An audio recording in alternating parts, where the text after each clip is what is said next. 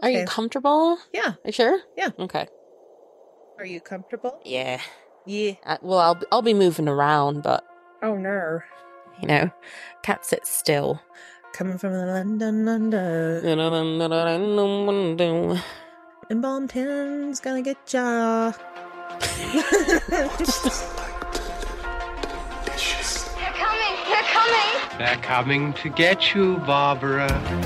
What an excellent day for an exorcism. He's gonna laugh at you. They're all gonna laugh at you. It rubs the lotion on its skin or else it gets the hose again. Have you checked the children? Be afraid. Be very afraid. You only murder boys. I go both ways. Whatever you do, don't fall asleep. I'm getting ready to watch a video. Really? What? Oh, just some scary movie. You like scary movies? Uh-huh. What's your favorite scary movie? We haven't recorded the pod in a minute, you and I. Yeah, we were on like a little sabbatical. Little break. Yeah, sabbatical. That's okay. Administrative leave. Yeah. Does that count too? I think so. Or that sounds more serious. No. Yikes. Well, I did get carbon monoxide poisoning, You so did. maybe yours was sabbatical and mine was administrative leave. COVID invaded the household. That's for the true, first time. Dude. We were on administrative leave. Yeah. Unpaid. Yeah. Yes. And then I think we also just kind of knew, like, going into the holidays that, like, you know, Yeah, shit was gonna get complicated and then- weird. and that's fine. Mhm. Yeah. And then then you had a little medical emergency. I Too. missed fucking doing this podcast. But yeah, it's nice to be back. Same. Yeah. This film made me feel some kind of way, so I just don't have like a really cute Yeah. greeting Yeah. that kind of goes along with it. There's a lot in this film. Yeah. Um I'm kind of going at this episode just sort of like processing it with you because we haven't had the chance to talk about it at all. And I know you did the notes for this and like probably had some time to like analyze and think about it your own self, but my thoughts might be really like, oh yeah, and that fucking happened, and oh yeah, that was crazy. Just a heads up, I might not have the most like thoughtful That's okay. analyses of this episode because I'm just like so excited. Yeah. Yes. Anyway, that was it. Thanks for Well, I don't know. Yeah, like I don't like I even have like a note like I don't have a charming intro right now. But maybe like dear listeners, fuck around and find out, I guess. I don't know. Yeah. Because I just felt like again, we will get into this film, but I'm Jasmine. I'm Serena. And we are Babes from the Black Lagoon, a bi-weekly podcast where we gather together and explore horror films fused with a feminist approach. Well, I feel like we just like kind of caught up. Yeah, we talked about crunchy chicken. Crunchy chicken. Yeah, but you know, good holiday, new year, new episodes of the pod. Yeah. Well, I don't want to put any expectations on myself for this year, so you know. Yeah. I mean, I still like 2024 like doesn't even feel like a real number. Like anytime I have to write it on a form, I'm like, okay, everything's made up. Yeah. You know? So that's my perspective going into this year is just let's survive it. I hope the climate apocalypse staves off another year. I hope we don't go into any more wars. I hope people stop trying to control women's fucking bodies.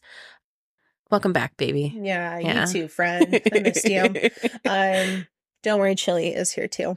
Well, Serena, when you were younger, hanging out with friends, your pals, you know, on those late weekend nights, Friday, school's over, or whatever. Did y'all ever dabble with something from the spiritual realm, like a Ouija board, or like little rituals, like light as a feather, stiff as a board, Bloody Mary, stuff of that nature? Oh, yeah. Bloody Mary for sure was one. And I hated it because I consumed so much horror, even at that point when I was a kid. And I hadn't quite like decided if I thought that stuff was real or not, maybe. And I was like, let's not do that. Yeah. Let's not do that. But also like it was so fun. Like it was simultaneous, like, don't do it, but also like, look, like, what if we did, you know? What if we did What if we did? And I kind of remember being like pretty afraid of Ouija boards. Like I was just sort of like, that feels too grown up for little old me or something like that. But mostly it was just prank calling. That was the mischief of the time. Calling boys, calling our friends and talking to their parents. You didn't do that? No, but you talked to their parents? Oh yeah, I would like pretend to be like I don't even remember. Did you even change your voice? Yeah. I just remember being on the phone constantly as a kid. Yeah. Yeah, with my friends. Yes. What about you? Yeah, I mean, you just said like you didn't dabble in Ouija boards and I did, but I didn't like quite You did? I didn't quite understand the like the nuances of it, and there's a particular memory I have when it was one of my birthday parties and I got a Ouija board from somebody and I don't remember who gifted for your birthday. Yes, I don't remember who gifted it to Dude, me. you've always been a spooky little little goblin. But I know, okay, so this is how my brain works. I don't remember how old I was, but this was a sleepover at my parents' old house, the one I kind of grew up in before they moved. And so I had, in that timeline, I had to be before 10 years old. Lorraine, let us know. Yeah. Lorraine, again, fact check. And I had a sleepover party. We had the Ouija board. And again, I'm not like my proudest moment, but we like played the Ouija board and someone in the group asked like, if you're with us, like do a little breeze. And there was like a quiet. And then here I am like, you did? You did not. I did. I was a little shithead. But karma or something in the world was like, fuck around and find out, little Jazz, because so that happened. Like, of course, everyone's all freaked out. I'm like, this is great. This is perfect. Like, I'm orchestrating. I'm like a set designer. Dude, I'm creating the vibe, you know? So yeah, someone within our group was like, cold breeze, and I didn't. Everyone got all freaked out. And then like we were like, moving the planchette around, and then all of a sudden we hear bang. Whoa. And I look, it was my dad. He was looking in through the window of my bedroom and he like banged on the window and freaked us all out.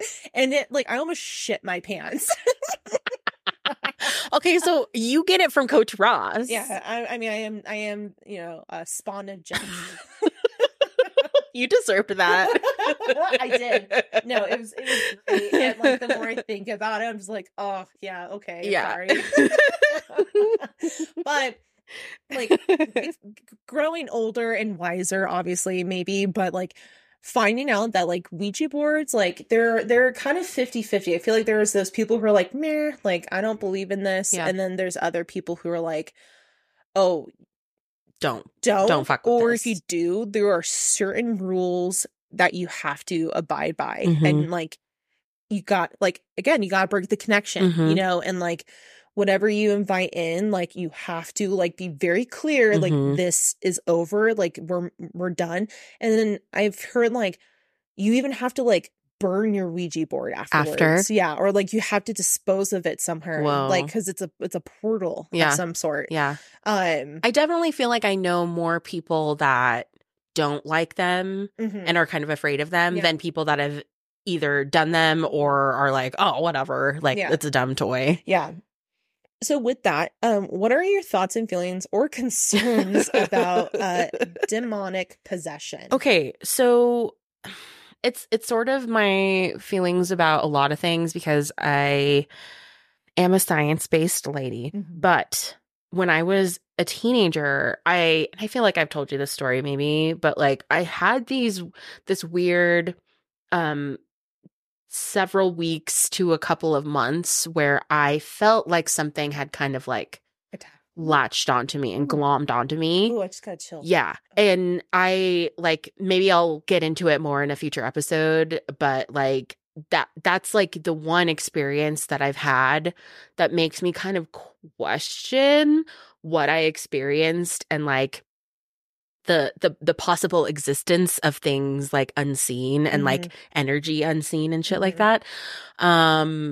And I, like I used to love like ghost adventures and, like movies like that and shows like that where they would, try to like talk to spirits. And, I guess I was more interested in that as like, oh, that's really cool. And, this is exciting television, not like, wow, that must be true. But I guess I was also never like discounting people for their like retelling of experiences. I know we tend to like embellish over time and maybe even unaware, like unknowingly, but like I've personally had weird experiences like that make me kind of pause and go like, I don't understand everything. Yeah. Yeah. Totally. Yeah. So demonic possession, super cool. I mean, I don't know. Like humans do really bad things. Like I do often wonder like where that comes from inside of people and like where it goes when they die and like what even happens to us when we die. Like there's so much we don't even understand about like neural networks in our brain. I mean, I feel like I'm going and I'm starting to sound like a crypto like weirdo. I love it. But like, I don't know. I just think there's so much that we don't know. And like, I think, even like scientifically, there's like mysteries out there that we can explain with science, but had been explained through spirituality, through ancient cultures, so I think it's all kind of connected. But yeah, what do you think about demonic possession? Well, I've just always kind of been like, again, I also am very like, scientifically minded. However, I just believe that there's so much energy out in the world. Like I don't want to sound like woo woo. Yeah. I know. Like, there's just so much energy that, our planet is very old. And, I feel like, I believe in the life cycle. I just feel like, you come into the world, you live your life. And then, I don't believe,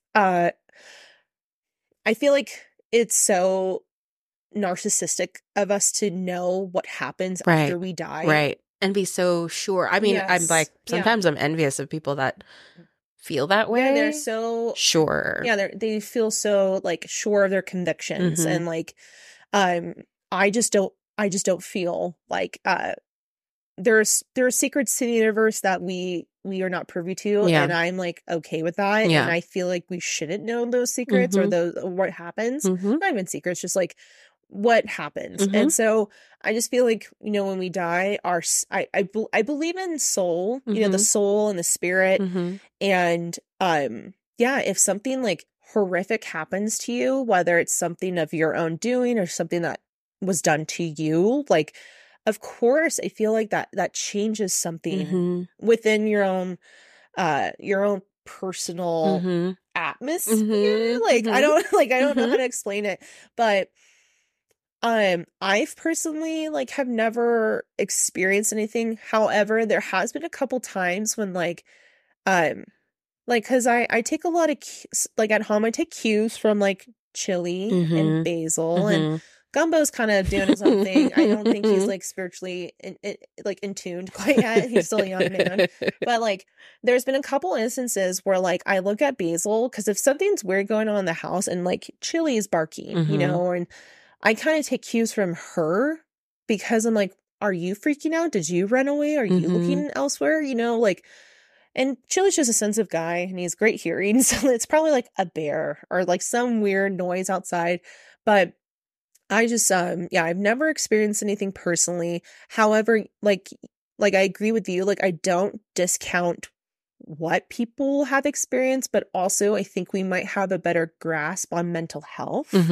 And, but I do, there, like, I do understand that, like, very malevolent, like, entities do seek out and prey on people who, I don't, like, this is not, like, the most sensitive way to say this, Like, but vulnerable. they're vulnerable and, like, you know, there something happened to them and, like, maybe they're just not in the right mind, or, you know, they're going through something, so, like, just them as a person, like, they're very, like, you know, very low in a sense. And so I like that concept. I can understand of, like, oh yeah, of course something would take advantage of that, and which I think totally happens to our characters in the film. Yeah. Oh.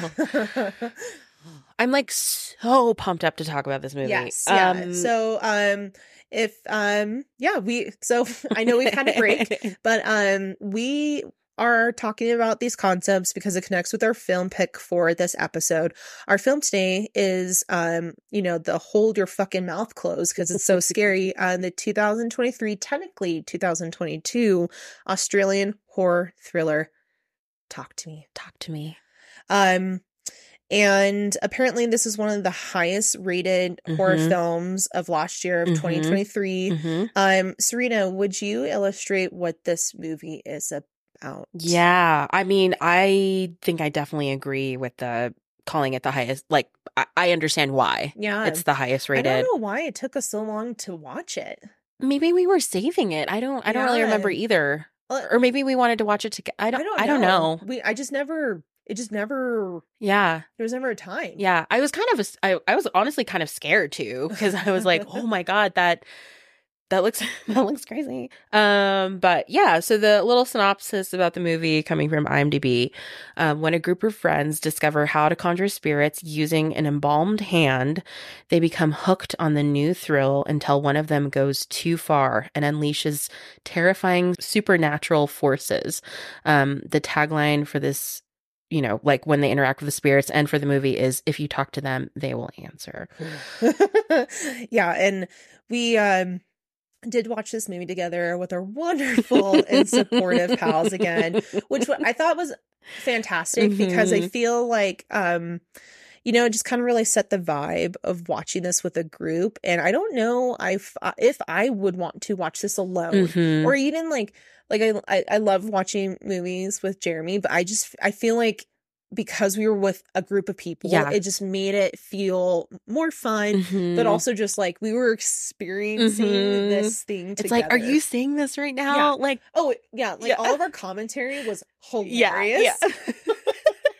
And then, so we, just to kind of shout out to our friends, Sarah, Andrew, and Jeremy. But Sarah, like, is not a horror movie girly, and she like stuck it out and was willing to come out and watch this with us. When we were like, she'd be like, I don't like this movie. Yeah, like drop. I like the fonts. Yeah, that's what she said. The ending, she got to the end, and she's like, I didn't like that. The only thing I liked was the font. The font. So yeah, I mean, she's a real one. Yeah. We love you. yeah, Sarah, you're awesome. Well, here's some movie stats. Or actually, Serena, we were watching this film together. How were you feeling when we were watching this movie? I feel like my brain like turned off and I was completely focused on and immersed in the world with these characters. Yeah. And I wasn't like analyzing anything. I mean, there was a couple points where I was like, oh shoot, that shot was tight, or like, you know, kind of like cinematically, but I was so like immersed in it and so engaged with what was going on and just wanting to know what the fuck was going to happen next. Yeah, and like I still don't honestly know how I feel about it, and that's why I'm so excited to talk to you. Totally, yeah. It was definitely a movie that made me gasp a lot, and I could say like that hasn't happened in a really long time. Yeah. And so it definitely lived up to the hype. But yeah, let's get into some movie stats. Our directors, Danny and Michael Filippo, they're twin brothers. And they're of Greek and Australian background. And I believe that this was their directorial debut. They submitted they got the movie going. They submitted this to producers Causeways, and then it was picked up by A24. Shout out to them, because they're just, I feel like their integrity to film, and like what they want, and like also just like giving people a chance. Unknown directors. Yeah. I love that. A24 picked them up, and then it got accepted to Sundance like immediately afterwards. So that's why I said like technically this is a 2022 film, because it kind of made the circuit in in Australia, and then it got picked up to Sundance, and then it was released in the US in 2023. And I'm so glad that A24 picked it up, because like I've been to Sundance once and like got to experience the whole like movie screenings, and and a lot of them don't get picked up. And so sometimes when you go to those, like you'll see a movie that nobody else is ever going to see or might not see for like a while, because they kind of have a shelf life. But there's like a couple movies that I saw like before they, picked up by Netflix or whatever.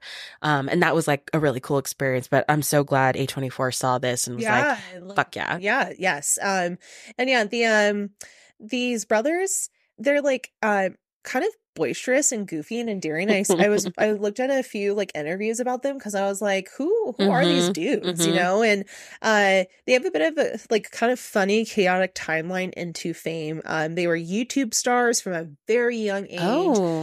Are they our age? Yes, are they they're younger? like in their 30s, like 30, 31. Okay, so they were kind of at the start of it. And they did some amateur boxing. They have small acting roles, and then some minor criminal charges because of their nothing crazy, more so having to do with their YouTube channel. It was like they were driving around in a car that was fully submerged inside with water. Okay. Driving around, and they got pulled over. It was a very minor offense. I kind of want to see that now. It's and their YouTube channel is called Rocka Rocka, and it was created in 2013 when they were teenagers, and the channel is known for its horror comedy videos. And so I looked at a few of their videos. They already have like a background in like special effects and practical effects, and like really clever camera angles and stuff. And so Rocka Rocka has won numerous awards, including the Best International Channel Streaming Award, Best Overall at the Online Video Awards, and the AACTA Award for Best Web Show. So like they already had this like kind of like underground cult following, and they already had this background in horror and like making movies. So even though like directorial debut, lots of experience. Yes. They first brought this movie to other big production studios, but they decided not to, because the film studio's creative notes were just not in line with theirs and what these like big production companies wanted to do. They wanted to do something like quote unquote like more like typical, and wanted to change a lot of things. And I'm so glad they didn't. And they are so lucky that they had A24 and Causeways producers that had their backs and like just let them do what they wanted to do. And there's like when researching for notes today, there's just like footage out there of them getting picked up by A24 and then going to Sundance, and like they're talking to their cast and people, like it's so heartwarming and like just very raw and genuine, like their reactions, and because they all just like were behind this project, even their actors, like they were just so, and it just feels like a community, like the way they talk to each other. It's very warm, it's very sweet, and I like kind of fell in love with these dudes, because like these are like real people, and they care, and they also like are charming, and they're twins, and they're really funny, and they like their dynamic is really really like I said, very endearing. And They were also just worried because when this movie came out in the United States, they were kind of the release date was pitted against this around the same time as Barbie and Oppenheimer. Yeah. And so like they were so worried that like no one's not going to see this fucking film. Yeah. But I mean, in you know, in a lovely way, it feels like everyone saw their film. Yeah, I mean, I think like this past year was such a good year for movies and like really good movies. Oscars, bullshit, kind of whatever. I mean, they whatever. Yeah. But I've seen some really good movies this past year, and like I think people are excited to go, and I think like post like getting out of the pandemic and kind of creeping back into real life, like. I'm not surprised people wanted to see this. Theaters. Yeah. And it took a bit of a time to like, how do I get back there? Yeah. You know? But the writers on this, it was one of the brothers, Danny, Bill Heinzman, and Daley Pearson, who is better known. He's a writer for Thor, Love and Thunder, and Bluey. Yeah. Another Australian treasure. Oh my god! Yeah, we should have named it. But yeah, the cast is relatively small throughout the film. We have Sophie Wilde as Mia, who is incredible. Oh my god, I like could not take my eyes off of her. Alexandra Jensen as Jane, Joe Bird as Riley, Otis Dianji as Daniel, Miranda Otto as Sue, and when we saw her, we were like, it's or Erwin, yeah, from Lord of the Rings. And then we also have trans actor Zoe Terakis as Haley, and during one of the interviews, Zoe was talking about. Someone was like, how did you get into the character? And Zoe self-described their character as an asshole, but one you might have a crush on. Oh, totally. And I was like, yeah. Totally. I so get it. Then we have Chris Alosio as Joss, Marcus Johnson as Max, who plays Mia's dad, Alexandra Stephenson as Rhea, who plays Mia's spirit mom, and Sonny Johnson as Duckett, and Ari McCarthy as Cole. 97% on Rotten Tomatoes, 8 out of 10 on IMDb, 76% on a Metacritic. And then, this film just has like a lot of critical film accolades. This film is fucking awesome because I just feel like there's a lot of great practical effects within the makeup, great special effects. Like it's all very subtle and cool camera angles that kind of play onto what is happening. So it just like provides more practical effects. Lots of sound mixing in this film that's very uncomfortable. Like a lot. Good. Yeah, it's awesome. And just like, again, it's an hour and a half film. Timing is quick and it's like in and out, and it was great, and that's all I wanted to be here for. Amazing performances just by the cast. Like I just was, like you said, I was just really drawn into what was going on. And I think it's just an interesting take on grief, addiction, and escapism. Yeah. That was thanks for that Jazz. You're welcome. Doing the research, doing the work. I also think that the casting for this was so good because these kids are kids. Like, you can really tell, like, their naivety, their, like, lack of experience, like, their posturing and trying to fit in. They did such a good There's job. so many elements of this that like really take you back to that time in your youth when like so many things were weird and uncertain and like it's so awkward trying to figure it out. So awkward. Yeah. And just like trying to make friends and like, I just like really applaud them for actually using like real young people for this because there's so many movies and shows where we've seen like fucking what's that show Riverdale. I've never seen it. I have never seen it either, but they're like all like in their like 30s it seems like, and they're playing like I don't know. Anyway, let's not do that. I applaud them for this. I also, I'm sure in Australia these people are really well known, but it also it also kind of gave it a little bit about like no nameness, no like could be nameness, anybody. and I could just like, feel the story happen in front of me as if I like was actually there, and like, I just didn't know these people, and I thought that was just, for personally, that was just kind of fun, know. And but before we get into the movie, I just wanted to give a quick trigger warning, because this film and the themes we will be discussing today, we'll be talking about a lot of self-harm, and suicide, and just some other really intense topics, violence, but I just wanted to give a quick just a little heads up, because I know that subject is not for everyone, and we totally understand. Well, Serena, are you ready to talk to me? I let you in. Dude, let's get into it. Boom.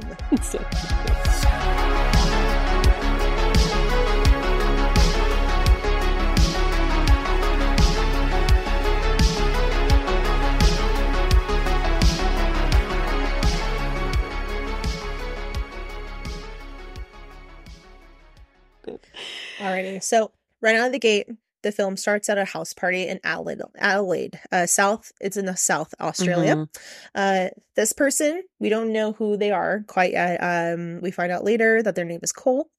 He's searching for his brother Duckett. He's like, Duckett. Yeah, Duckett. Have you seen Duckett? And everyone's like, who's Duckett? Yeah. So Cole, he's in this house. He breaks down a door because he finds where his brother is. And that was kind of a very jarring scene. Yeah. Because he hears him. He's like, Duckett. And then he, without thinking, just like starts to break down this right door. Out the gate. And the dude was like, dude, my parents are going to come home. Like, I think we've kind of maybe all been at that house party. Like, oh shit, I'm glad it's not my parents' house. So Cole finds his brother, and he's shirtless, and he has all these crazy wounds on his back. It's really intense. Cole tries to gently guide Duckett out of the party, but he gets distracted because all of these people start to they whip out their phones and they start filming. And Cole is just like, what are you doing? Put your phones, like, so he's distracted. He's yelling at everybody. Yeah, he's yelling at everyone. And as Cole tries to stop people from filming, he's distracted, and then he turns and he gets stabbed by his brother. And then everyone, like, because this just happened, they're like, there's so much chaos that just blows up in this house. And it's, and then unfortunately, Duckett obliterates himself in the face with the same weapon, leading to his death. Dude. And that's like the first like 3 minutes? 3 minutes of the film. Yeah. And I remember we were all sitting there in the living room watching this, and we were like, like we were, immediately. Yeah. And I was just like, holy fuck. Yeah. Okay. Yeah. And I love hearing that, like, the directors are two brothers, and then they started this movie with like two brothers, like killing each other, like, basically, and like setting us up for success to view this movie. Sure. But yeah, like, what an opening. And like, again, just, just commentary on, social media content culture. Yeah. And just like whipping out your phones and filming everything. Yeah. It like really puts you into the time of like this modern world that like you and I are like removed from at this point with like youth culture, like we're still with it, whatever. Yeah. But like we're not that age. And every time I talk to like my young cousins who are like 15 and in high school, or, your nieces, and like, it's like such a different world that they live in now. Yeah. Like, just in terms of like phones and like Snapchat and social media and TikTok. I can understand like the other aspect of it, of like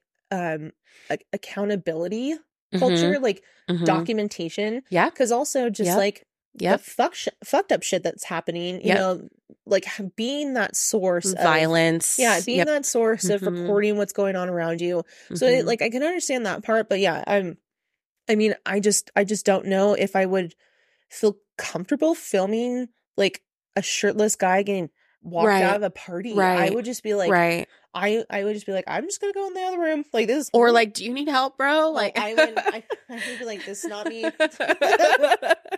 gonna another drink. Yeah, I'm gonna go to the bathroom.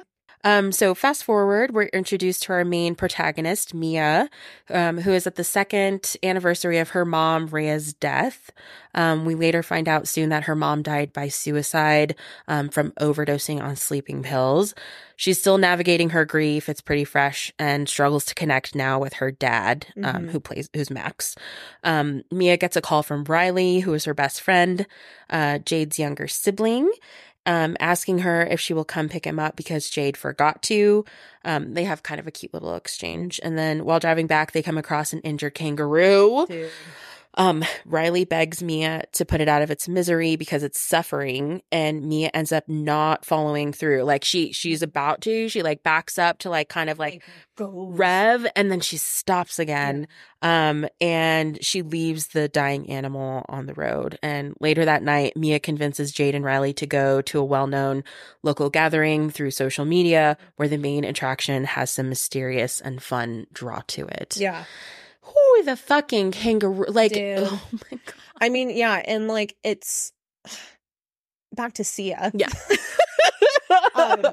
And it's like that scene is so relatable and so cute because they're like, we've all been there. We're like screaming, singing at the top of our voices, and like they're like looking at each other. Like it's so adorable.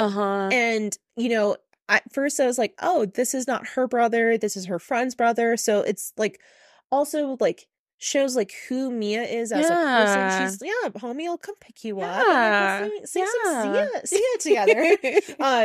But then I love how they did that because it was like pure bliss and joy, and then their faces just kind of melt away, and she like stops and turns the music off, and you just hear, I mean, it's gross, but you just hear like the gargly suffering like sounds of this animal, and you're just like, what the and you don't see it at first, and you're like, what the fuck are they looking at? Yeah.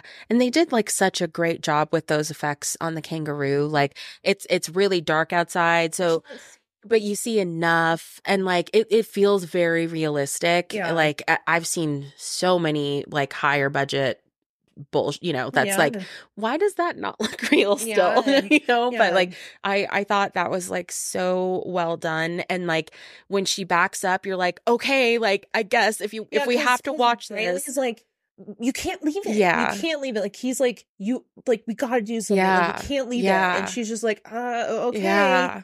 And then she's just like, another car will come, and he's like, it's still dying, it's still there. And I thought this like was a really interesting like foreshadowing motif, perhaps. But it has also felt like very reminiscent of Jordan Peele's Deer in Get Out. And I love when storytellers, like not just filmmakers, but when storytellers have animal symbolism, and it's like it just kind of creates another deeper layer. And I, you know, at first you're just like, whoa, that's weird, and also like, oh, you like unique sense of quote unquote like I don't know how else to say, like roadkill, like place, sense of place. Sense of place. It's like our deer. Because in my brain I'm like, oh, like deer, possums, raccoons, you know. But it's like, oh, kangaroo. Oh, okay, yeah, I guess. And yeah, I mean, this is also like an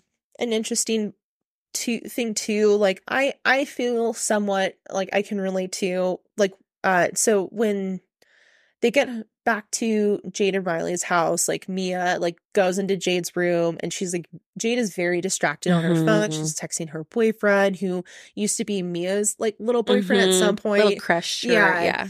And I've been there before where like your friend is distracted because like they have like this other person in their life, and I get it, it's fun and exciting, but I've totally been there with friends where like, but you're my friend, like not possessive, but it's like, oh, but I want to hang out with you. But and it's like as an adult, I could totally understand like, yeah, that would feel kind of weird and like oh, are you texting him? You know, like, you know, just trying to bring your friend back into and also wanting to like probably Yeah. get some like be consoled a little bit because you Yeah. saw that and like, you know, probably want to talk about it. Yeah. And yeah, so it's just hard to see that like Mia feels like her friend is being distant when she, like not only is it like her mom's death anniversary, but then the like the kangaroo thing, like so jarring. And it's also like, homie, she just picked up your brother because you fucking forgot, you know, like maybe be like, hey, thank you for doing that. Right, Like, what do you want to do tonight? You know, hey, and then yeah, like there's a moment where like Sue comes home and she like gives Mia this like really tender, like loving hug. And I'm like, I wish that's one thing I wish they kind of did a little bit more about this film. I wish they would, because there was a moment where I was getting confused. I'm like, how is Sue like connected? Like obviously she's the mom, but was she best friends with like Mia's mom? Was, you know, does she have a connection with Max? You know, they never really talk about, again, maybe it's just like, maybe they're showing like this person just cares about this person, but they never really go back into like where she fits in and all. She's just the mom who like nags on everybody a little bit, but is like also like very chill. She kind of like is aware of like the goings on, like, oh, you snuck out last night, or oh, like, is there gonna be drinking, like, you know, like just kind of be like, be responsible, you have kind of like a longer leash with me as a parent, but like don't fuck up my like. And I don't know, like now that I think about it, like I was so chill with my friends' parents, like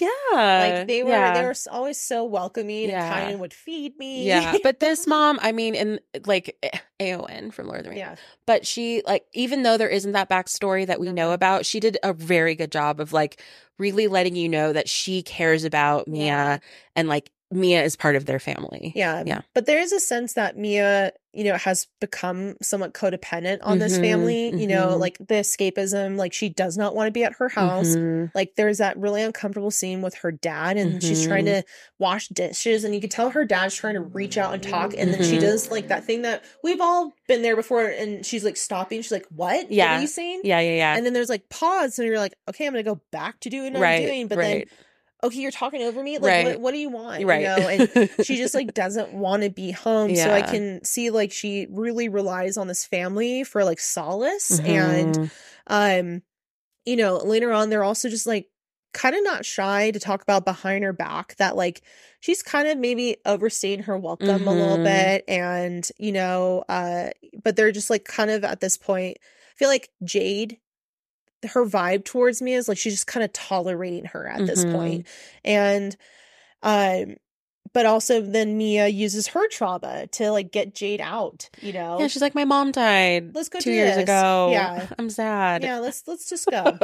So then that night the three sneak out together to the gathering where the main attraction is a severed embalmed hand. The gathering is hosted by Haley and Joss. The ritual begins by holding the hand and saying, "Talk to me." This opens a portal to communicate with deceased spirits, and if saying, "I let you in," that allows the spirit to possess the person, the living person. The ritual has to end within 90 seconds by breaking contact with the hand and blowing out the candle. This prevents spirits from binding to them, to that person, and cutting the connection between the living and the dead. When that happened, I was like, okay, well, where'd these rules come from? Like, who made these rules? Okay. So, you know, they're at this party. Mia volunteers to go first and is possessed by a soul that is aggressively focusing on Riley. Joss and Haley struggle to break the connection, and the time limit is slightly extended. And after this whole thing, because it's quite like jarring, Mia comes to and she's just like in a very euphoric, happy state. Yeah. I mean, like, what do you think is the deal with like everyone's vibe towards Mia? Because she's one of the few.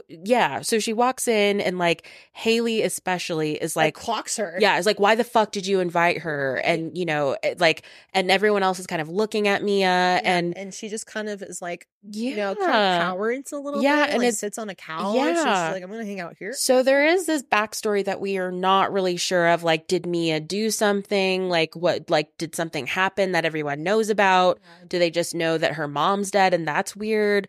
Or, you know, she's one of the few POCs, you know? And so, like, I think there's an element of that, like, when you're kind of thrown into these places where you, like, don't see yourself represented and you want to make friends with everybody. And I think that's part, I felt like that was like a peer pressure moment when Mia kind of was like, okay, I'll do it. Yeah. And volunteered. Yeah. Like, I want to fit in. Yeah. Yeah. Be cool. Yeah. Like, and I think there was kind of like that sort of like racialized difference there. I guess that's what it made me feel, because I feel like that sometimes, well, a lot of the times up here, but you know, like I felt her otherness like deep inside of me. For sure. And we don't know why everyone was treating her like shit, but I mean, I guess like and like I think about the age that everyone is right now, and sometimes I think people are so awkward and they don't know what to say, and that it almost like manifests into someone ostracizing someone because you don't understand what this person's going through.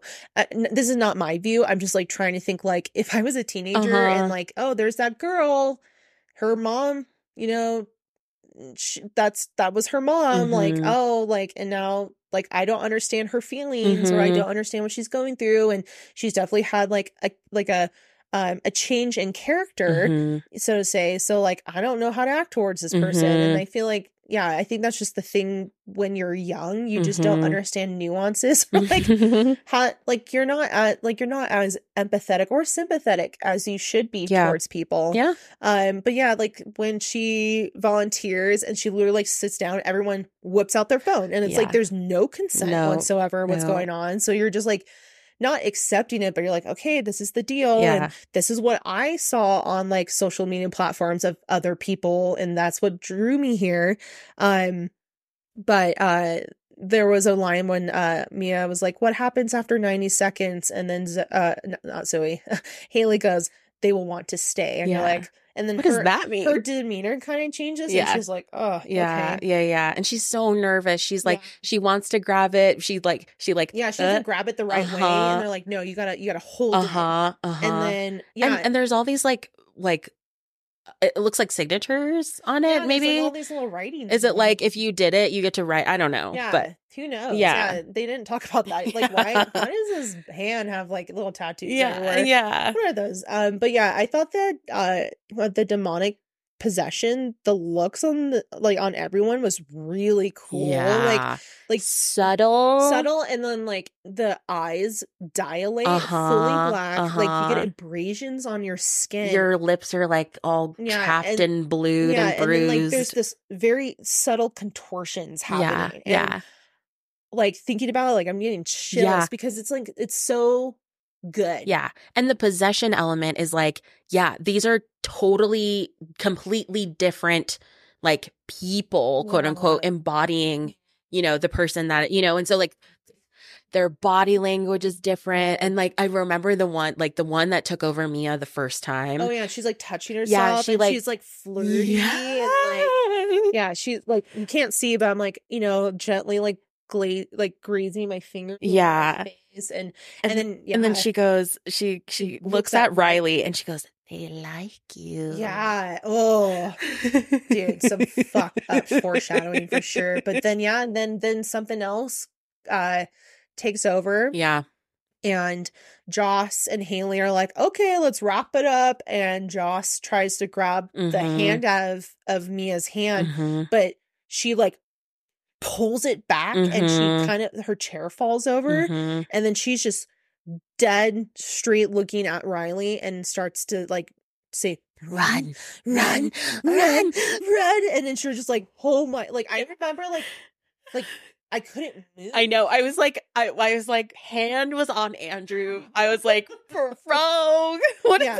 And I feel like I even like moved up in my seat. Like, and then Haley and Joss are like, they're like, oh my God, what the fuck just happened? They're like shaken.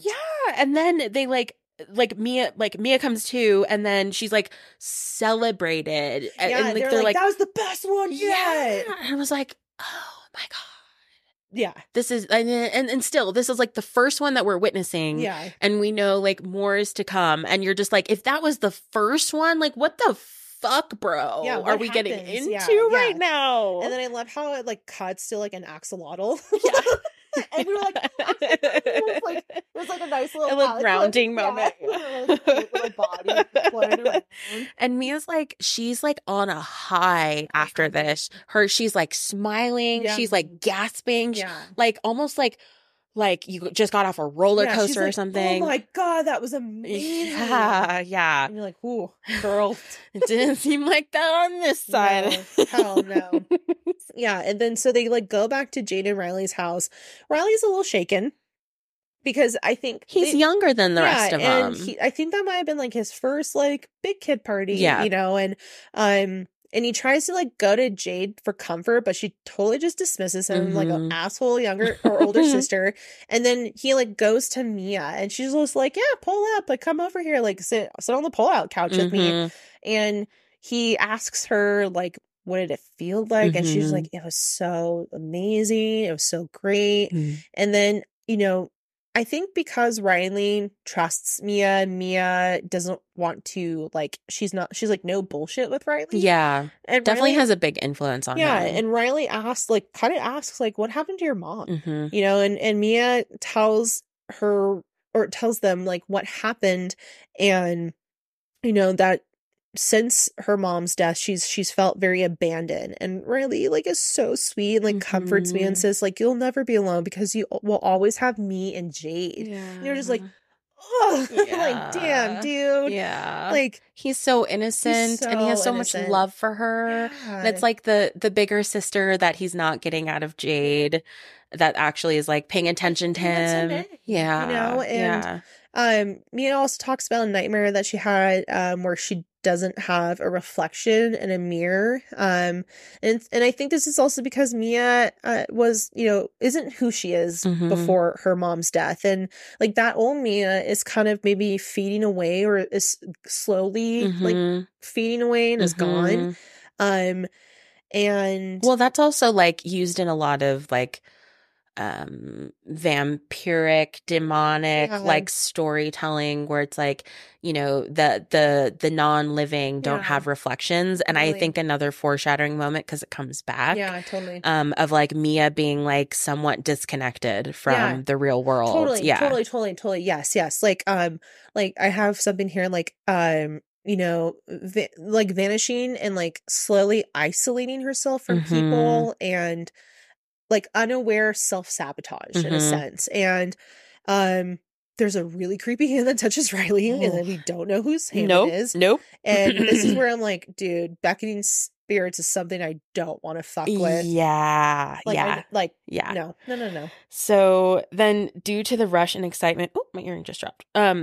Due to the Russian excitement over the experience, Mia and Jade invite Haley, Joss, and Jade's boyfriend Daniel, who's also Mia's like little ex, to Jade's house that the night while Sue is gone for the evening. And Sue is even like, "Don't fucking have a party." Dude, she was like, "They told me, tell me, yeah, party." I'm like, she goes to every room. Oh, it's so funny because she's just like, "What's happening tonight?" And they're like, "Nothing. We're gonna stay here." And then she goes to the other room. Yeah. Don't worry. They told me. Yeah. Tell me. Yeah. She's like trying to like manipulate them, and these kids are.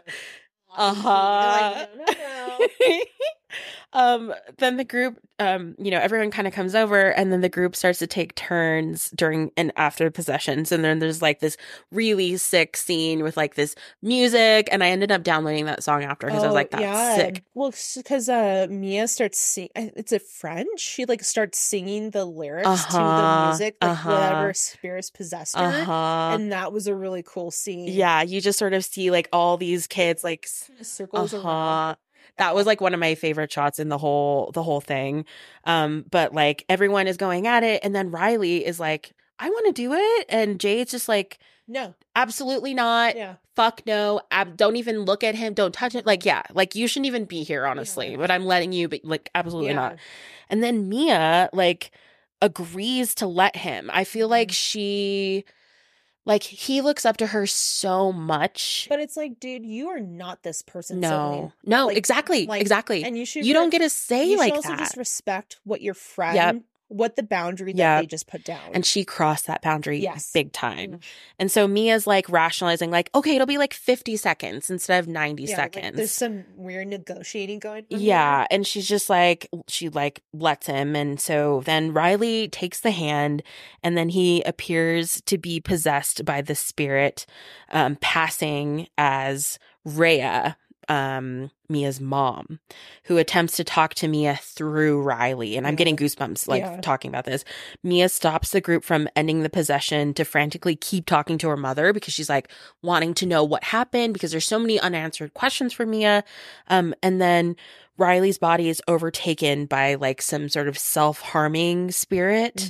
And then he just like results in him like brutally hurting himself by like throwing his head against the edge of like hard counting. Oh, and that was probably one of the most disturbing parts of the film. Oh, for yeah. me. I was just silent. Yeah. Watching that. Yeah. And the kids were too. They were just like, because it was like, that's never happened before, where like, everyone kind of come out of it like on a high. And this is sort of like one of the consequences are finally being realized for what they're actually doing. Ooh. Yeah. It's, and I mean, we're laughing because it's uncomfortable. Yeah, exactly. And it's like, it was very hard to watch. But yeah, like, so Riley is hospitalized after this because he like Serena said, is just like brutally injured. And and like we don't like you said, like we don't really know the origins of the hand. It's very unclear. But we do find out that Haley and Joss got it from Duckett. And we know what happened to Duckett. Yes, yeah.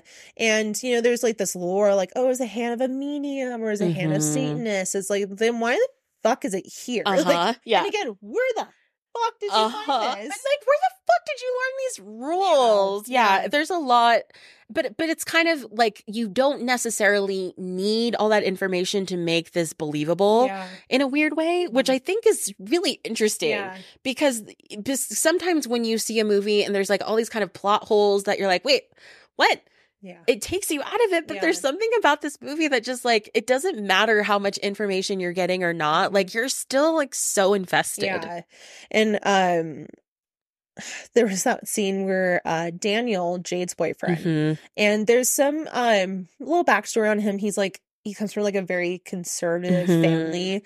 There was like even like was the line, like Mia was trying to defend Jade to Sue and was like, or no, Jade was like, Mom, he's like Christian and he's like celibate, or she says something and then she was like, he still has a dick, like but Daniel, when he went, the spirit that overtakes him, it's very sexual, and it's like moaning and licking its lips and it's staring at Mia, and everyone is just like then looking at Jade like, oh shit, like this is uncomfortable, and Jade's pissed, and then something happens to Daniel and his chair also gets knocked over, and their dog Cookie Cookie like really like little like meatball of a pit bull, or pit bull, no, bulldog yes, then like goes over to Daniel, and Daniel starts making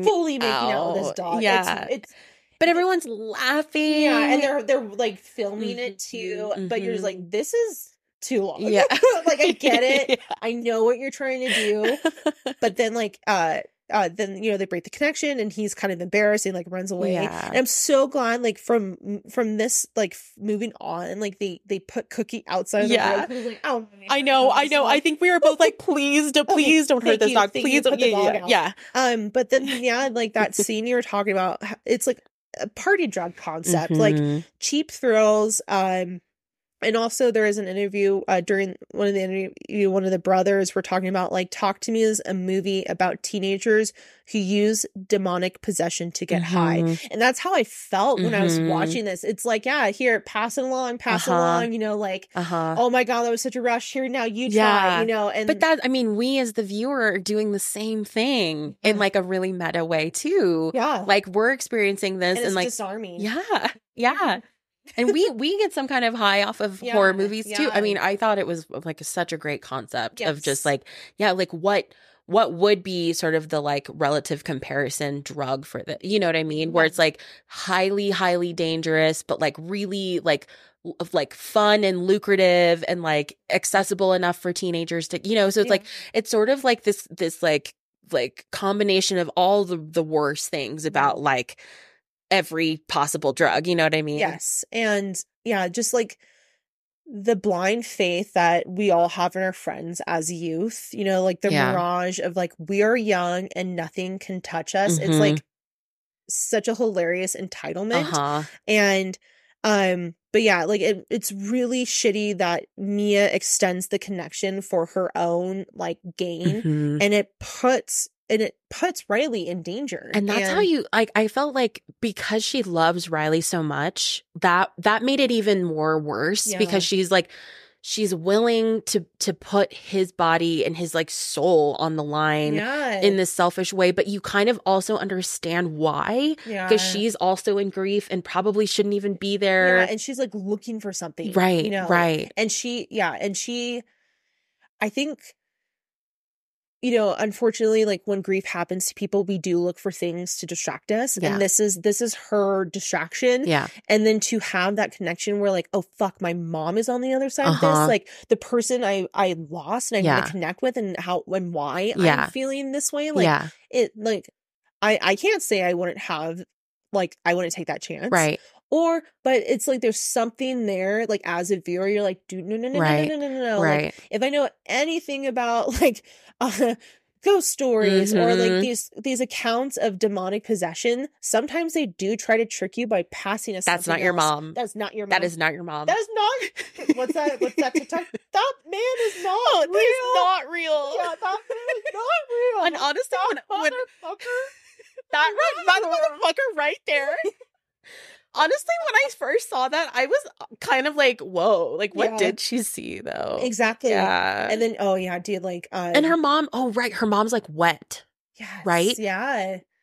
And that you're like, well, why? Why is she so slimy? Yeah. And so like Jade does come back in the room and sees what's going on, and she blocks like the final blow to Riley's face because he's about to like hit it on like the side of the table.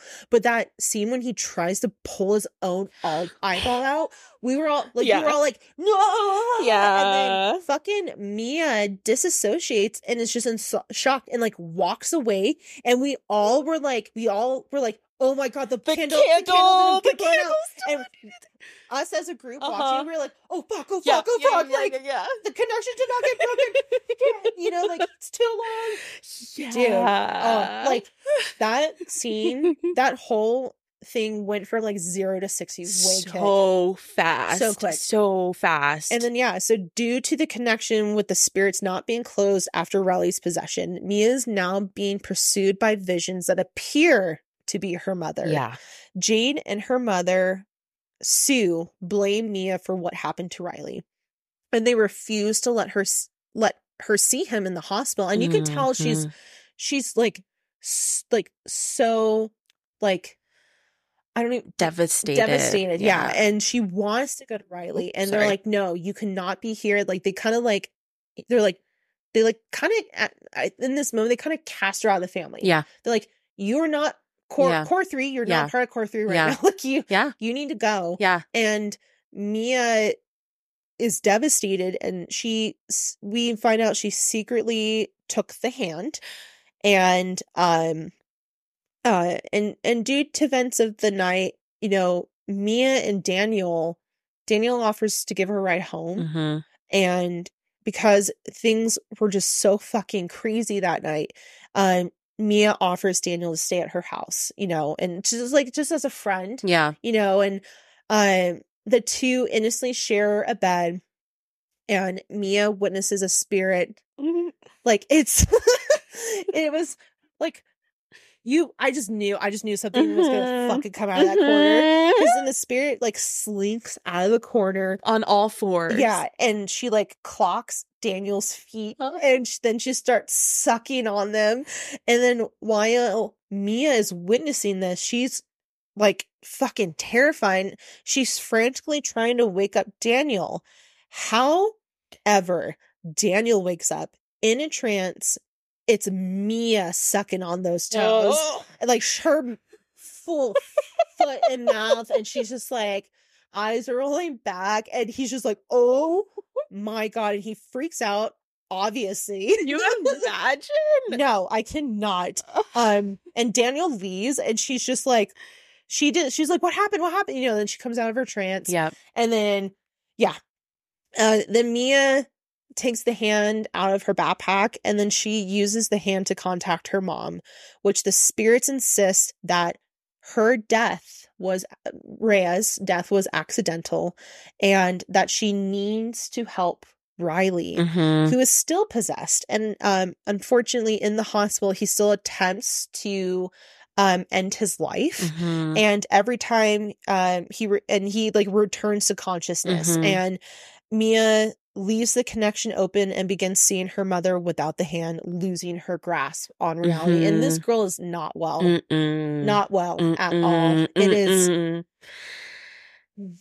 Yeah. And so this is where I'm like, what is Sue's background? Because when Mia goes to the hospital, she instantly points the finger at her, and she alludes that Mia might have a past with substances, or like, she instantly just blames her. And, you know, I don't know what it's like to be an actual parent, and like, I guess you just never think that your own kid will do harm to your other kid. So like, who's the other scapegoat, or who, like, where does your mind in a really irrational state go to? And so we do kind of get this like sense that like Mia in the last 2 years, like something had happened to her. So she did something. Yeah. And Sue kind of has been holding that. Yeah.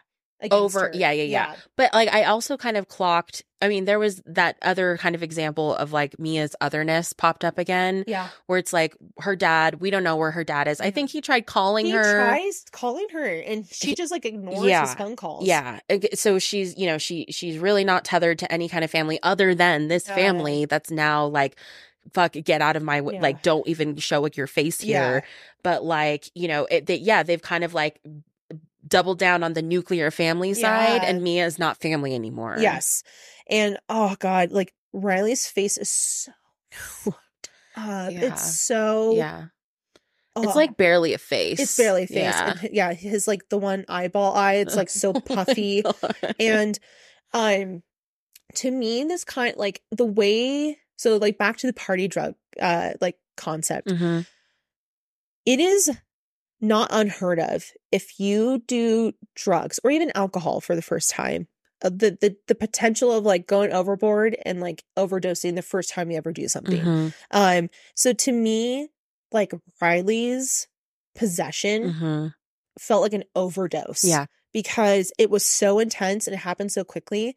And like we saw it, and it was his first. Yeah. It happened to nobody else. And it's just so sad too, because like, back to just like the concept or the idea or the experience of demonic possession, it's like the innocents are the most attractive, and the easily more impenetrable.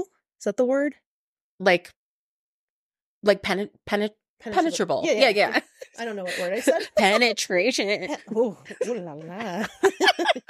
But also, like, I mean, just like one other thought on the like the party drug aspect of it is like, with party drugs, you know, even thinking about like fentanyl, something like that, and how people get so quickly addicted to fentanyl, and how we all know that fentanyl is super bad and super dangerous, but there's still so many people that do it. So like, even though people saw like Duckett and his brother and like the consequences of doing this like quote unquote party drug, they're still gonna do it. Yeah, and because it can't happen to me. Exactly. Yeah, the denial. And that's why, like, to me, this feels like there's an underlining theme of addiction because Mia took that hand and it is a connect to how she's feeling about, her grief is so intense and she needs to escape. The connection to something powerful and something quote unquote real, and because no one knows what Mia's feeling, and she's feeling something with what this hand gives her, and it's something bigger than herself, and it's comforting. It's putting a pause on reality, and it's filling something for her that no one else can give her, and that's why it feels like. I mean, I don't know what addiction feels like, but I have. When I was in college, and you're just kind of like thrown in the thrills of like independence. Like I did have a moment. I was like, "Whoa, I'm drinking too much." Like I'm like, yeah. So I can sense or sympathize how that could feel. Being on the precipice of that. My doctor gave me muscle relaxers once for like really terrible back pain after I broke my tailbone. Woo. What? Uh-huh. Oh my, it was different story for a different time, but like we're gonna put a pin in that. But I remember like taking a bath and like being on my my muscle relaxers and just being like, oh, I get it. Yeah, like this feels too good. Yeah. Totally. Yeah, the bliss. And yeah, like I just remember like you and I had a very visceral reaction seeing that fucking thing come out of the corner because it was so subtle, but that was a little bit of a trope because horror films do that where they focus on something a little too much, and then my brain's like, what am I missing?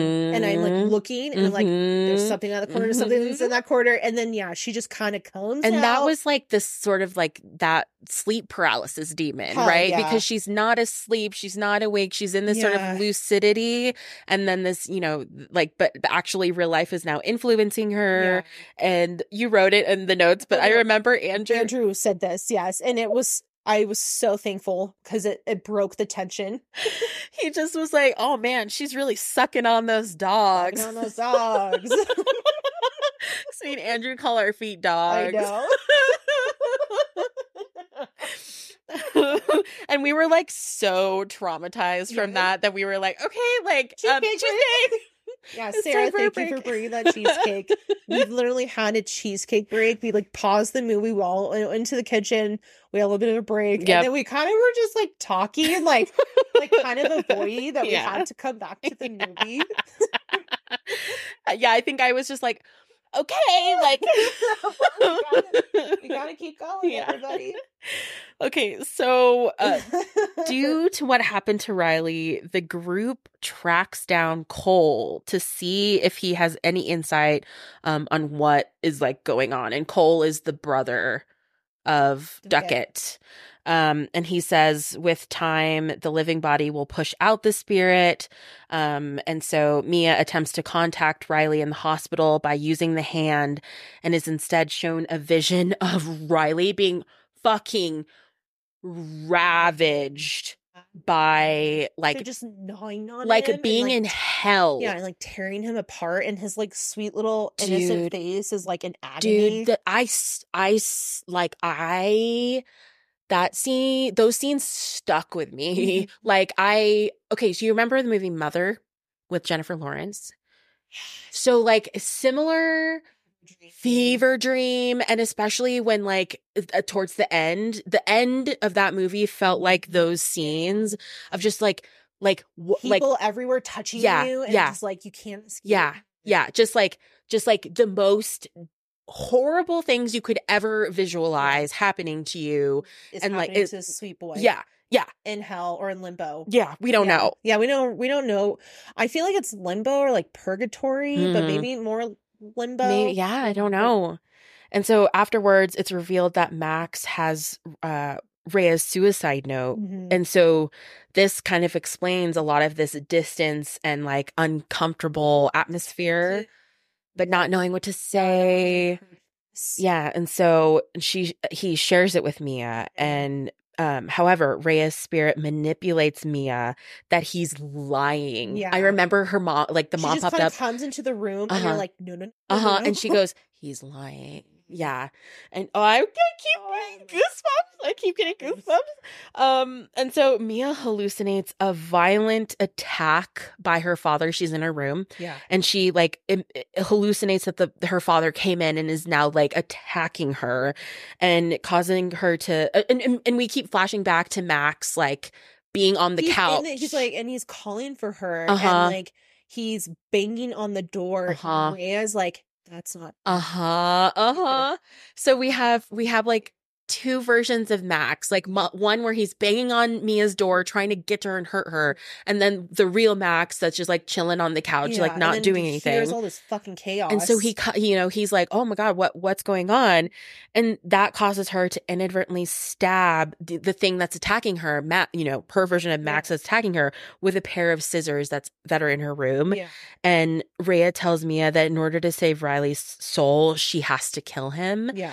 And I like when Mia's dad, like actual dad, like her fever dream is kind of broken, and we see that no, she just stabbed her actual fucking dad in the neck, and he just like the look on his face too. Yeah, and she just fucking leaves him. Like, what the fuck, dude? Like, yeah, and that's where this is like, okay, girl, like your perception of reality and what you know from right and wrong, it's not correct. Right. And this felt, I mean, there's so many drugs out there that can induce schizophrenia and like weird psychosis. And like people who are bipolar or people who are prone to, like it really just does become Mia being like totally taken over by this high, this drug that she's been chasing, and her mom who's influencing her in the real world at this point and now has killed her dad. Yeah. Yeah. It's I'm like kind of somewhat like I have words in front of me, but I'm like, I don't know how to go. And like, man, it was just like a really heartbreaking scene to watch, like her dad sit her down and was like, hey, I need to share this with you. He's trying. Because he said like, this is as much as mine as it is yours, and I'm sorry from keeping this from you. And he reads Rhea's suicide note and it explains everything that happened. And there are little quotes in the note that the spirit, when it was taking over Riley before shit went down, that was saying that to her, and it was like, I'm proud of you, and like I forget what else was in the note that the spirit was saying to Mia, and me was like a nickname. And that's what the spirit told Mia, like, I love you, me, and in the book and in this note it's like verbatim some of these words. But I remember after he read the note, or while he was reading the note, I remember when the spirit, quote unquote spirit of Mia's mom comes in and it's like, he's lying. You do kind of go like, wait, like, was it actually a suicide? Like, did he have some kind of involvement? Like, because there is a flashback to Max just like he's banging on the door. Like he opens the door and she like falls slumps on him. over. Yeah. But I just, in my brain, I'm like, did that, because her reality skewed, and I'm like, did this happen? We don't know. She's unreliable as fuck. Not a reliable source. And Rhea's spirit is very sinister, and like there, like you said, there was Mia tells a story that like maybe her mom like had like a change of heart or change of mind, and so as she is dying, she clawed at the door, and so her spirit has these very subtle splinters underneath her fingernails, and I was just like, I can't. This movie is a lot. Yeah. Rhea has told Mia that Riley has to be saved from this agony that he's in and killed in order to save him. Yeah, and it's kind of in a sense like we'll get into it in the next scene, but like when they find Cole and he's like, yeah, the spirit will move on and it'll be okay. It's like a metaphor for like withdrawals. Like it'll move on, everything will be okay. But like Riley bringing the game, or no, not Riley, Mia bringing the game to Riley to help him quote unquote recover. And it's like almost reading like, oh, let's just give him like a little bit to help him. It's almost like when addicts are in withdrawals and like the people around them are like, or their doctors are like, we're giving you this prescription that's gonna trick your chemical like in your body to say like this is what you need, but it's really not what it is, just to kind of help just enough ease out of it.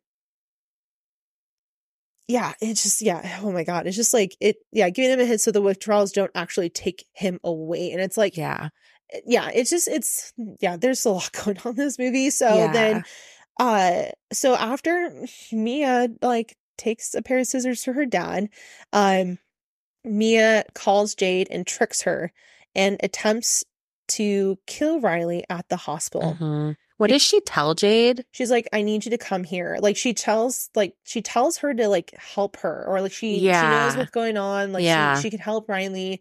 So Jade like leaves the hospital and Jade finds Max but Mia can't go through at the hospital. She can't go through with killing Riley, and she sees the vision of the dead kangaroo in the hallway, and it's bloody and it hops away. So Mia kidnaps Riley and attempts to push his wheelchair towards the highway into oncoming traffic. Rhea, quote unquote, attempts to egg on Mia, telling her like it's going to be okay and just follow through. However, there's a moment where instead Mia is the one who goes into traffic, and she's there lying in the middle of the road, like badly injured, and she's finding herself like then transported like into the hospital. And I think that was like the same angle, like the shot of her on the road. Yeah, it didn't move, but then the scene around her moved. But it was the same angle as the kangaroo, like in the very first part of the movie. Exactly.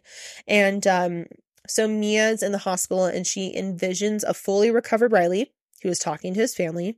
And she also sees her dad leave in an elevator. In attempt, she is calling out to people. No one is responding to her.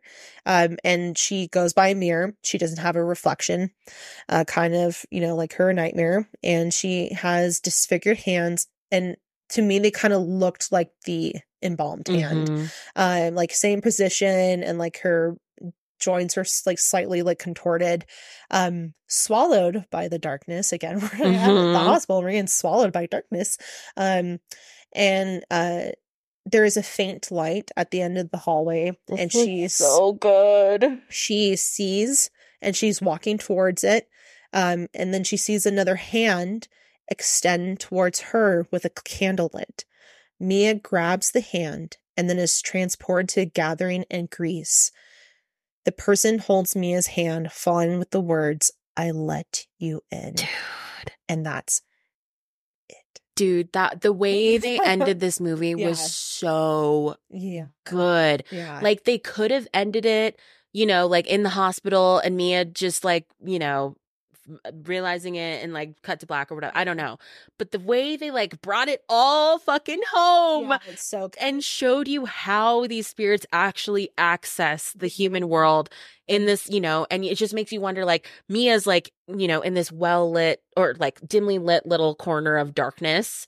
And you just wonder like what is out there around her. Yeah. Because there's so many other things lurking in the darkness that are just like ready to like find this hand and like interact with the real world. And you're just like taken there because it's like this party that's happening with like the people in Greece. Yeah. And she's now become like the pariah, and it kind of totally experiencing it on the other foot. Yeah.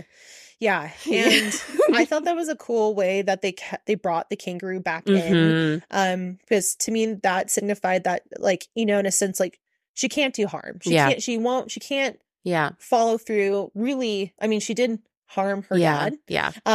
But it as Mia as a person, we I guess in a sense we know she's a good person. Yeah. And she would never intentionally hurt something. Do you remember Riley turned around and the look on his face where he was like lucid and he was just like looking at her like, oh my God, like, Mia, what are you doing?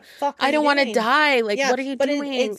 But it goes between the spirit that's haunting him, and the spirit that's haunting him is really fucking gross. He's like, toothless, Uh-huh. like Riley is now, and like is licking his lips, and he's very just like very in her face, and like is egging her on, and is like, we want, right? You know, and yeah, then they kind of, but that was a good. That was a cool trick to like they switch between Riley and the spirit. I think it was just in the very last bit before Mia made the decision to throw herself instead. And her sacrificing herself for Riley lying in the middle of the road, like you said, is like, indicative of she is the kangaroo.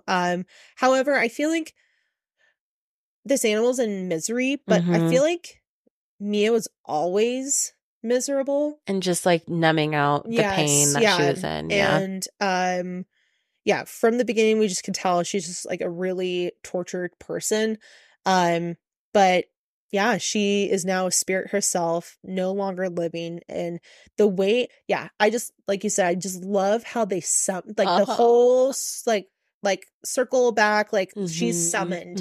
And it does make you feel for the others, like in a way, like some of the other spirits that we did kind of see glimpses of, where it's like they probably crave so much to be back in the real world. They're just like flying around in limbo or in purgatory. But then probably being there that long makes you fucking weird, you know? Yeah, who knows? Like maybe over time, you're in a sense your spiritual body starts.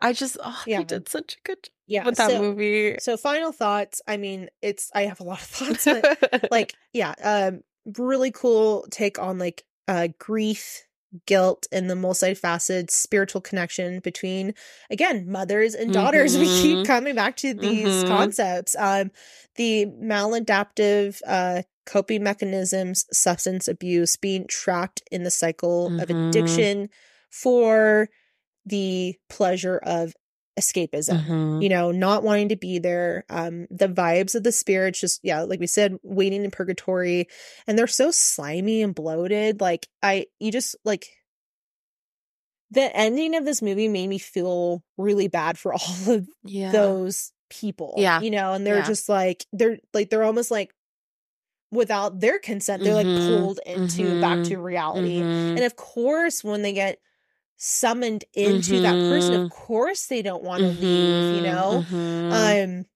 And the spirit of the mother clearly corrupt. They're it goes with like, you know, a certain level of heartbreak that Mia wasn't ready to handle. I don't think that was her mother at all. I don't think it was either. I think it was like Mia's manifestation of her pain, something that glommed onto her to try to manipulate her to get what it wanted. I don't think Mia's mom was in that purgatory place at all. Like, I think she did commit suicide and, you know, is somewhere else, not where these spirits were. Again, they just, I think, the theme of they will trick you. You know, and it's not what you think it is. And it's just like the moment that Riley's family literally excommunicate her from the hospital, and that's when she fucking starts spiraling and grasping to hold onto something real, fear of vanishing, like her reflection in the mirror that comes to fruition. We talked about the commentary of party drugs and just teenage drug use. Very visceral child endangerment. But also like we touched upon in the beginning, the authenticity in the characters, the performances blew us away. And just how, again, I understand this, but just how easy teenagers can be manipulated. Things can escalate so fucking quickly, and that you want to make your own decisions and like be an adult, and like live your own life without boundaries or situations. But like I said in the beginning, fuck around and find out is so goddamn real in this movie. Yes. I thought that this was definitely like the best like new horror movie that I've seen in a really long time. It made me. I don't think this one like chilled me as like, I think the last one that did this was like maybe The Descent, honestly. Like, or The Witch. Like, I just felt like, I mean, maybe for newer one, like The Witch was like one of the last ones that really got to me like this one did. Well, they're like, in a sense, like The Witch, it like captivated me. And yeah, I like could not find myself looking away. And even when we had the cheesecake break, I was like, we gotta go back. Yeah, home. yeah. We gotta go finish this movie. Yeah. There's a part of me that's just like, I'm good. Yeah. Yeah. But you know, we have to finish this film. Yeah. And It helped us get over that hump and like got us through to the end, gave us enough brain energy. yeah, shout out to Sarah for I bringing that know. cheesecake. But like, I mean, as we've been talking, I'm sitting across from Jazz, and like the day has turned from day to night, and we're now like pretty much sitting in darkness with like our faces lit up just by our screens. Yeah. And we're talking about this really scary movie, and I'm just like, dude, I'm like having the best time right now. Same. It's so fun. And I love this. I love this so much. Yeah. Yeah. And yeah, I mean, also, I gotta give a shout out to Carly because she was like, you need to watch this movie. Yep. And I understand why. Like, Yep. I think when the movie was over, I heard you were like, yep, lived up to the hype. I understand, you know, like, and yeah, it was just like, I have not been scared in a really long time. But I mean, by life, yes, but by a movie or like a story, like I was just blown away, and I like I usually do when I don't know how to process. I like put that energy into like cleaning. and like that was fun, you guys. Cool, thank you. Yeah. Yeah. I mean, where do you rank this one? Like, I guess in your like repertoire of like top horror films. Wow. I don't know if it's like my number one, but for the concept of a modern horror story where it's elements smacked my mic again, where it is bringing real life elements of like, you know, content culture, you know, like teenagers wanting to escape their daily lives, and you know, and I can totally relate to that. And yeah, just like the concept of like possession going viral in a sense, like that is like some spooky shit, right? And you like you know, and you think about, especially when we were younger, there was so much stuff on the internet that I feel like I saw that was like super disturbing, and I shouldn't have like, seen. What fucking 4chan, dude? Yeah, like those websites. Yeah, and I know I only saw like a tip of that iceberg at the time, but like nowadays I feel like you can see something and you don't know if it's real or not, you know? Yeah. And this really, like, for people to even like film this stuff happening, and we as the viewer are like, oh no, this is actually happening to them. But when it's like through the lens of a phone screen, that sort of like disconnect happens, and think, you know, like you're taken away from it, and you're like, you're not sure if it's real, even though you're seeing like what these characters saw. There's that disconnection of the phone that just makes it like little less believable. Exactly. Yes. Yeah. Oh. Yeah. Yeah. Yeah. Talk to me. Woo. Great job. So good. Yeah. So good. Yeah. Well, what movie are we doing next, Serena? There's a murder on the dance floor, but you better not kill the crew. DJ. I know. I know. I'm so glad this song's getting like a reinvigoration. It's kind of, I mean, I will admit, I never heard this song before. Oh, really? No, not at all. I didn't know that I was not aware of this song. However, it is very still like the kids say, a bop. That, like, to me, I was like, oh, this is a new song. No, it's from the 90s. Yeah, I've never heard this song before. Yep. And it's awesome. But I also think that's like what makes a great song. Yeah. And in a sense, like, you know, like it could be from decades ago. Yeah. But it still like translates into now and current life and current culture. And I did not know that song existed before this film. So if you can't tell, the next movie we're going to do is a movie Jazz and I also watched fairly recently. Yes. And we are going to do... And it's funny because I didn't know you were going to do this movie. We just kind of watched Oh, it. yeah. On our I mean, own. there was like so much buzz about it. And we like Jacob Elordi and like I forget his last name. I love him. I love him. Keoghan. Barry Keoghan. Yeah. Keoghan. Okay. I think it's Keoghan. Keoghan. It's Barry Irish. Keoghan.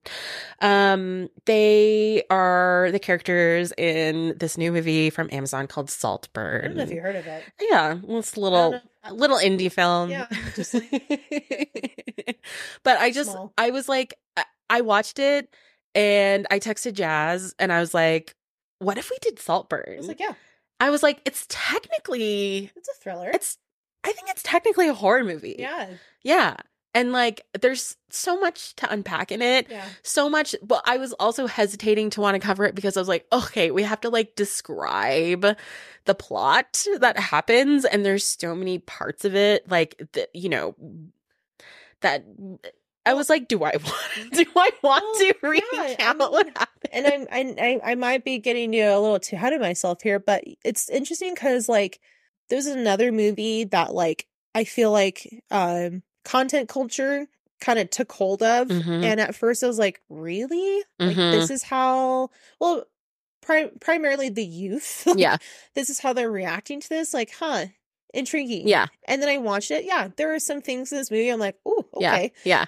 But then I was like, oh, this is not that shocking. Yeah. That would make me want to walk out of a movie theater. Right. And I don't know what that says about myself or us. Yeah.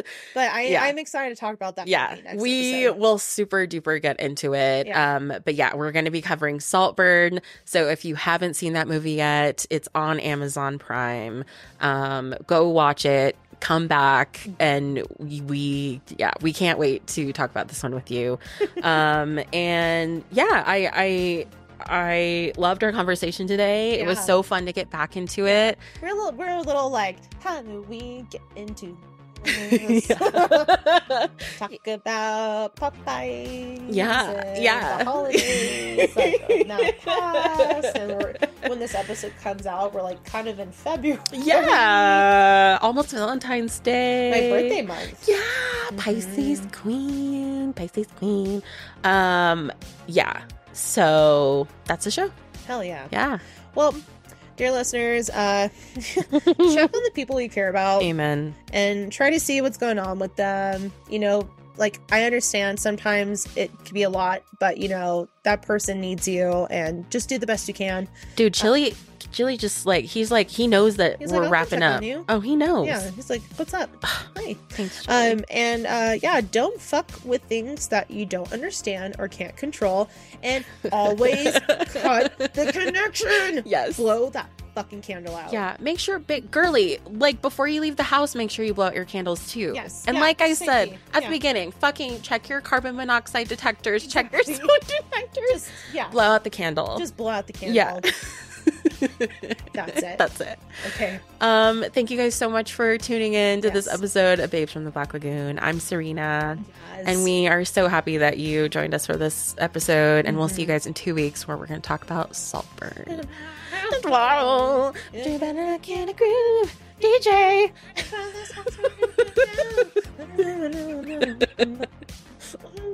Ooh. Sometimes I'm really like, we need to quit our, we just need to become either backup singers or like do a duo singing thing. Yes. We'll make so much money. People will come far and wide to see us sing, mumble sing Angelic popular voices? songs.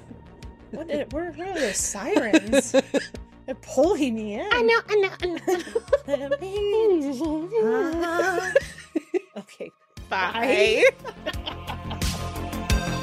If you want to help out the show in a big way, the best way is to tell all of your friends about the show and leave us a 5-star rating and review on Apple Podcasts or wherever you're listening now.